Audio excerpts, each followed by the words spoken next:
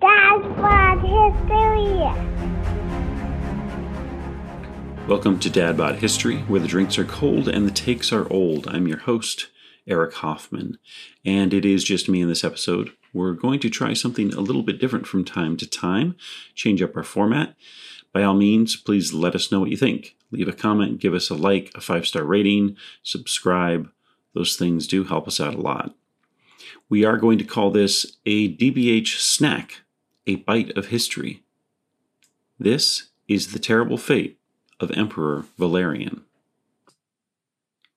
I have a story I want to tell you. I recently began reading a book by Peter Frankopan titled The Silk Roads, A New History of the World. This thing had me in the preface. He talked about the focus on Western history, that is, ancient Greece and Rome, the Middle Ages, the Renaissance, Reformation, Enlightenment, the rise of humanism, and the types of representative governments that would be birthed in the United States, France, and the United Kingdom. And of course, the catastrophes of the 20th century, nearly all centered in North America and Europe, including the World Wars and Cold War. His point was that in that particular endeavor and focus, we're missing a great deal of wonderful history and knowledge, complex, rich, and interwoven history that is anchored at the crossroads of 3 continents. And what he said that really got my attention was that there are numerous great cities of antiquity that most people don't even know, cities like Merv, Mashhad, or Ray. And to be honest, I don't recognize any of these cities' names. Or if I do, I can't really place them accurately on a map, or in my mind in terms of what they would have looked like, or how their people may have lived. So the picture he paints of a string of ancient cities stretched from the Jade Gate at the eastern end of the Taklamakan Desert to the Bosporus Strait and the Nile River captures my imagination, because in some ways it reads almost like a fantasy novel to me. Great, magnificent, wealthy cities filled with interesting people, spectacular art, and deep learning. I have to go back to a class I taught at my first school. It was a 7th grade world history class, and we studied the thread of Western civilization. And I won't be found claiming that it doesn't have merit or a place being taught as a significant part of any curriculum. But it was also a world civilizations class. So we studied ancient Mesopotamia, Egypt, China, India, and the African kingdoms. And I thoroughly enjoyed working through those civilizations with my students. It was truly an exploration into something with which they and I had little familiarity. And yet the power, wealth, and majesty of some of these lands never really stuck with me. And now I'm getting a little bit off topic, aren't I?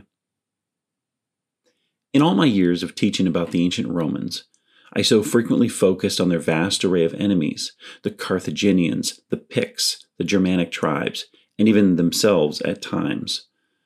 But I seem to have lost the thread of their greatest rival, Persia, an empire and people so powerful they had been one of the dominant empires since before even the Greeks had consolidated themselves into something more than a collection of warring city-states that happened to share a language and a culture. But now let's talk about Valerian, the Roman Emperor Valerian. He rises to power in a year in which Trebonius Gallus is deposed by Aemilius Aemilianus, and 3 months later, he is deposed and murdered by his own legions, who then throw their lot behind Valerian. Gallus, upon realizing he would be in dire straits against Aemilius, had sent Valerian north to go gather more legions. Historian Edward Gibbon describes in his The Decline and Fall of the Roman Empire that Aemilius had vanquished Gallus, who, he continues, had sent Valerian, already distinguished by the honorable title of censor, to bring the legions of Gaul and Germany to his aid. Valerian executed that mission with zeal and fidelity, and as he arrived too late to save his sovereign, he resolved to avenge him. The troops of Aemilius, who still lay in camp in the plains of Spoleto, were awed by the sanctity of his character, but much more by the superior strength of his army, and as they were now become as incapable of personal attachment as he had always been of constitutional principle, they readily imbrued their hands in the blood of a prince who had so lately been the object of their partial choice. The guilt was theirs, but the advantage of it was Valerian's, who obtained the possession of the throne by the means indeed of a civil war, but with a degree of innocence singular in that age of revolutions, since he owned neither gratitude nor allegiance to his predecessor whom he dethroned. Valerian is also known as one of the emperors who carried out widespread persecution of Christians during his reign. Many of these include forcing Christian clergy and leaders to worship and make sacrifices to Roman gods. For not doing this, they could be banished. They could be stripped of all lands and property, and expelled from positions of power within the Roman government. In a variety of extreme cases, they could also be executed. Valerian's son, upon ascending to the throne in Rome, however, would rescind these decrees of his father. Valerian does something as soon as he becomes emperor, and that is he makes his son also a Caesar, and he puts him in charge of the western part of the empire. This isn't really unexpected. It's neither the first nor the last time the empire divides its most powerful office to administer the breadth of its holdings.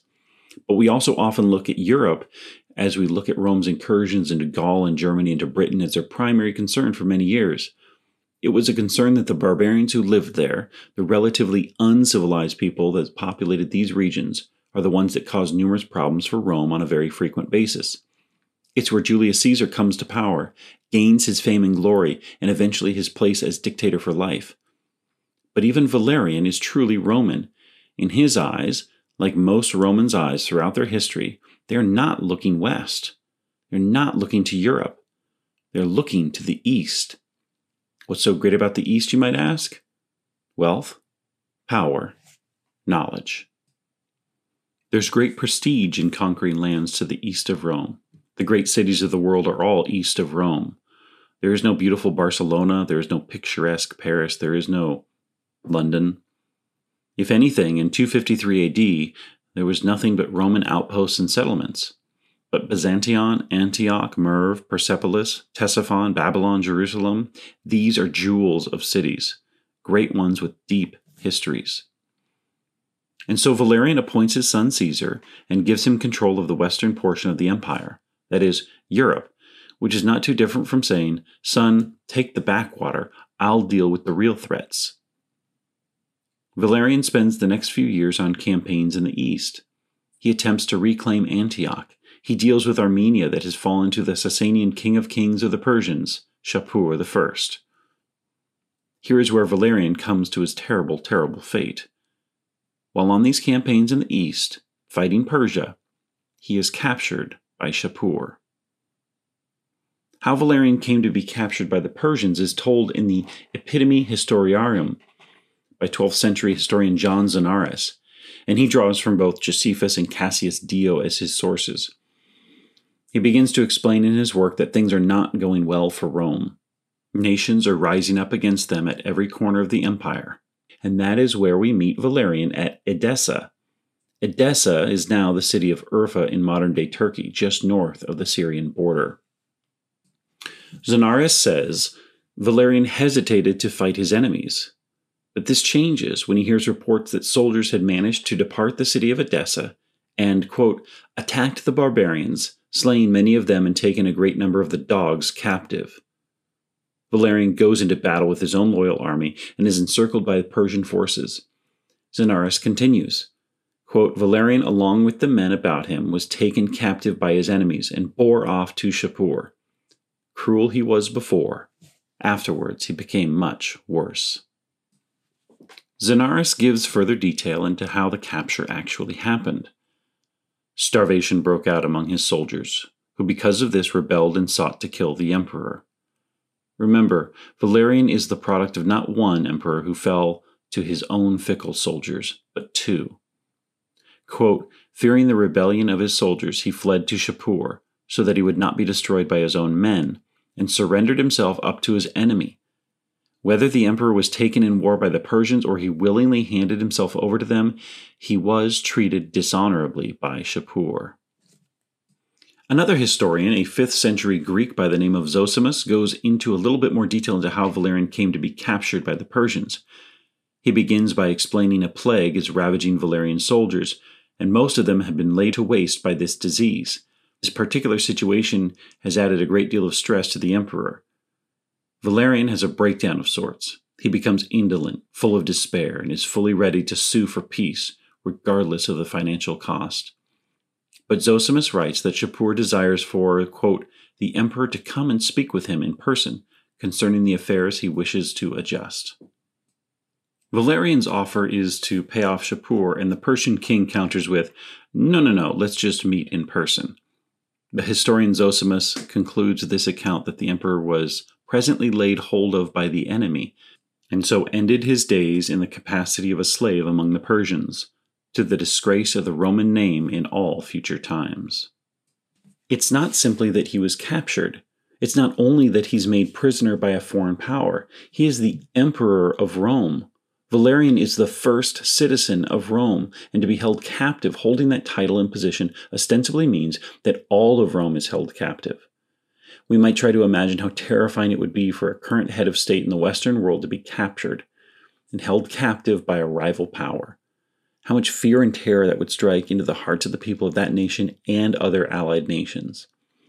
But this goes a little bit deeper because the kings and emperors of these nations at this time in history are not representative of the people. More frequently, they are representatives of divinity on earth, representatives of heaven that rule by divine diktat. And so what does it say when the ruler of your nation, who in the eyes of your people is tantamount to a god, is taken captive? And we might think that this fate for an emperor is quite terrible indeed. But the story continues, and there is, of course, some uncertainty about the veracity of the following claims. The historian Lactantius, who lived in the 3rd and 4th century, is an early Christian author, and he's an advisor to Constantine I, the Roman emperor. He writes a work entitled De Mortibus Persecutorum, which translates to On the Deaths of the Persecutors. In this work of his, he's pointing to many of the persecutors of Christianity in the Roman Empire. And so he writes about Valerian as a persecutor of Christianity receiving his just deserts. Lactantius writes, quote, he, having been made prisoner by the Persians, lost not only that power which he had exercised without moderation, but also the liberty of which he had deprived others, and he wasted the remainder of his days in the vilest condition of slavery. For Shapur, the king of the Persians, who had made him prisoner, whenever he chose to get into his carriage or to mount on horseback, commanded the Roman to stoop and present his back. This is the epitome of being treated like a doormat, and in this particular case is one of the more public displays in which the Roman emperor could be humiliated. Lactantius continues, Valerian lived for a considerable time under the well-merited insults of his conqueror, so that the Roman name remained long the scoff of derision of the barbarians. And this also was added to the severity of his punishment, that although he had an emperor for his son, he found no one to revenge his captivity and most abject and servile state. Neither indeed was he ever demanded back. That is, the Romans made no plea, no bargain, no offer, no ransom for the return of their emperor.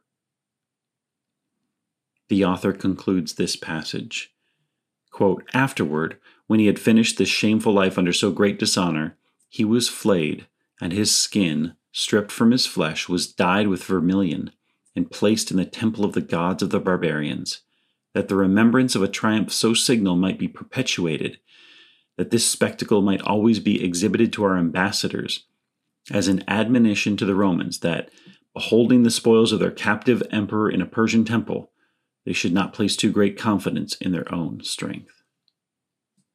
One might recoil at the thought of a Roman emperor being captured, murdered, and displayed in such a horrific fashion. But these are the Romans. Consider how they dealt with 6,000 slaves who revolted under Spartacus. We can look at the single crucifixion of Jesus Christ and the horrific display of barbarity that a crucifixion is, and multiply that by 6,000 slaves who were crucified alongside the road to Rome. Consider what the Romans did not just to their enemies, but to the leaders of their enemies when captured. In the case of Vercingetorix, who had surrendered to Julius Caesar, he was brought to Rome, paraded through the streets, and eventually ceremonially strangled to death before being beheaded. The fact that we have only one Roman emperor to receive this terrible fate is quite honestly a miracle, although the majority of Roman emperors who died in office of non-natural causes have usually been at the hands of other Romans. The terrible fate of Emperor Valerian is truly a cautionary tale for those who would believe themselves to be untouchable due to their elevated position. At this point, I'd like to do something a little bit different, and it's not something we normally do, although we haven't done this kind of episode ever before, so none of this is what we usually do. But I want to do a little bit of editorialization. When I first began researching Emperor Valerian, I had this basic outline, big broad brushstrokes of this story, and so I went on our TikTok account and I posted a short video giving the basics of this story and what happened to Valerian. And at the end of the video, I said essentially that the Romans weren't so civilized themselves, which is not too different from how I ended this podcast. The Romans carried out numerous atrocities that we would consider war crimes, even. And a comment came through on that video that questioned who I thought I would consider civilized in the ancient world. That maybe I shouldn't be digging on ancient civilization so much. I did respond in a short video, but I wanted to give a little bit more here. The word civilization is derived from the Latin civitas, which means city. And early cities are a marker of civilization in that they required cooperation in order so that they might survive. This order takes the form of laws and government, and people within these cities had to agree to live and work together. This means that they had to share some values, in that they had to place certain priorities above others, and that might mean, over the course of hundreds or thousands of years, that compromises were reached in certain values in order to uphold others. So that begs another question. What does it mean to be civilized? It's a very tricky question. It's a kind of what I wanted to talk about right now. These events around the life of Valerian show how brutal civilizations can be. And we might ask, well, were the Persians uncivilized in how they treated Valerian?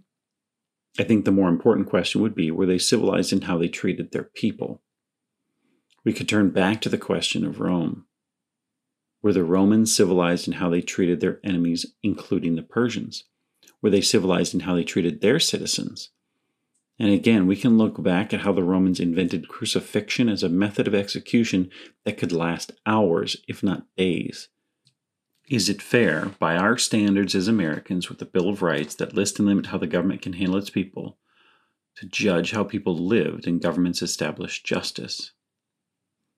We have to ask ourselves this question. But are we civilized in the modern Western world or in the United States? Is capital punishment in any form the mark of a civilized society? The fact that in the United States we can still carry out capital punishment on a semi-routine basis and that we have one of the highest incarceration rates in the world, you might think we were quite uncivilized. We do have an extremely high standard of living. I don't know that that is necessarily equitable with being civilized, though. Modern American society and its government has technology and institutions the Romans could not have even imagined, but I'm not sure that we are more civilized than they were. Is it civilized to execute criminals for what we would consider non-capital crimes and executing them in painful, public, and memorable ways in order to deter crime? Is it civilized to allow suffering? If so, how much suffering can we allow and to what lengths would you go to alleviate suffering? Would you kill to alleviate suffering? Think about that one. A future civilization might look back at the United States and view our insistence on upholding individual civil rights as an uncivilized and chaotic approach, because those freedoms do allow for a great deal of suffering. If the ends justify the means, then you can certainly say or justify that having peace at home, a higher standard of living, and building great institutions are worth the cost of doling out horror, terror, and atrocities at your borders and against your enemies. And at the end of this thought experiment of mine, at the end of writing this, I might sum it up like this. Being civilized is putting many of our natural human tendencies in check. It's taming the impulses that lead to a lack of any progress. Being civilized, it's to mask and cover the human condition. But that condition, that state of being still exists. Not only in each individual human, but in our institutions, communities, and larger societies. When that rears its ugly head, and we are faced with losing civilization, we often must act in an uncivilized manner. We must fight fire with fire. Maybe these kinds of uncivilized acts are the true marker of a civilization.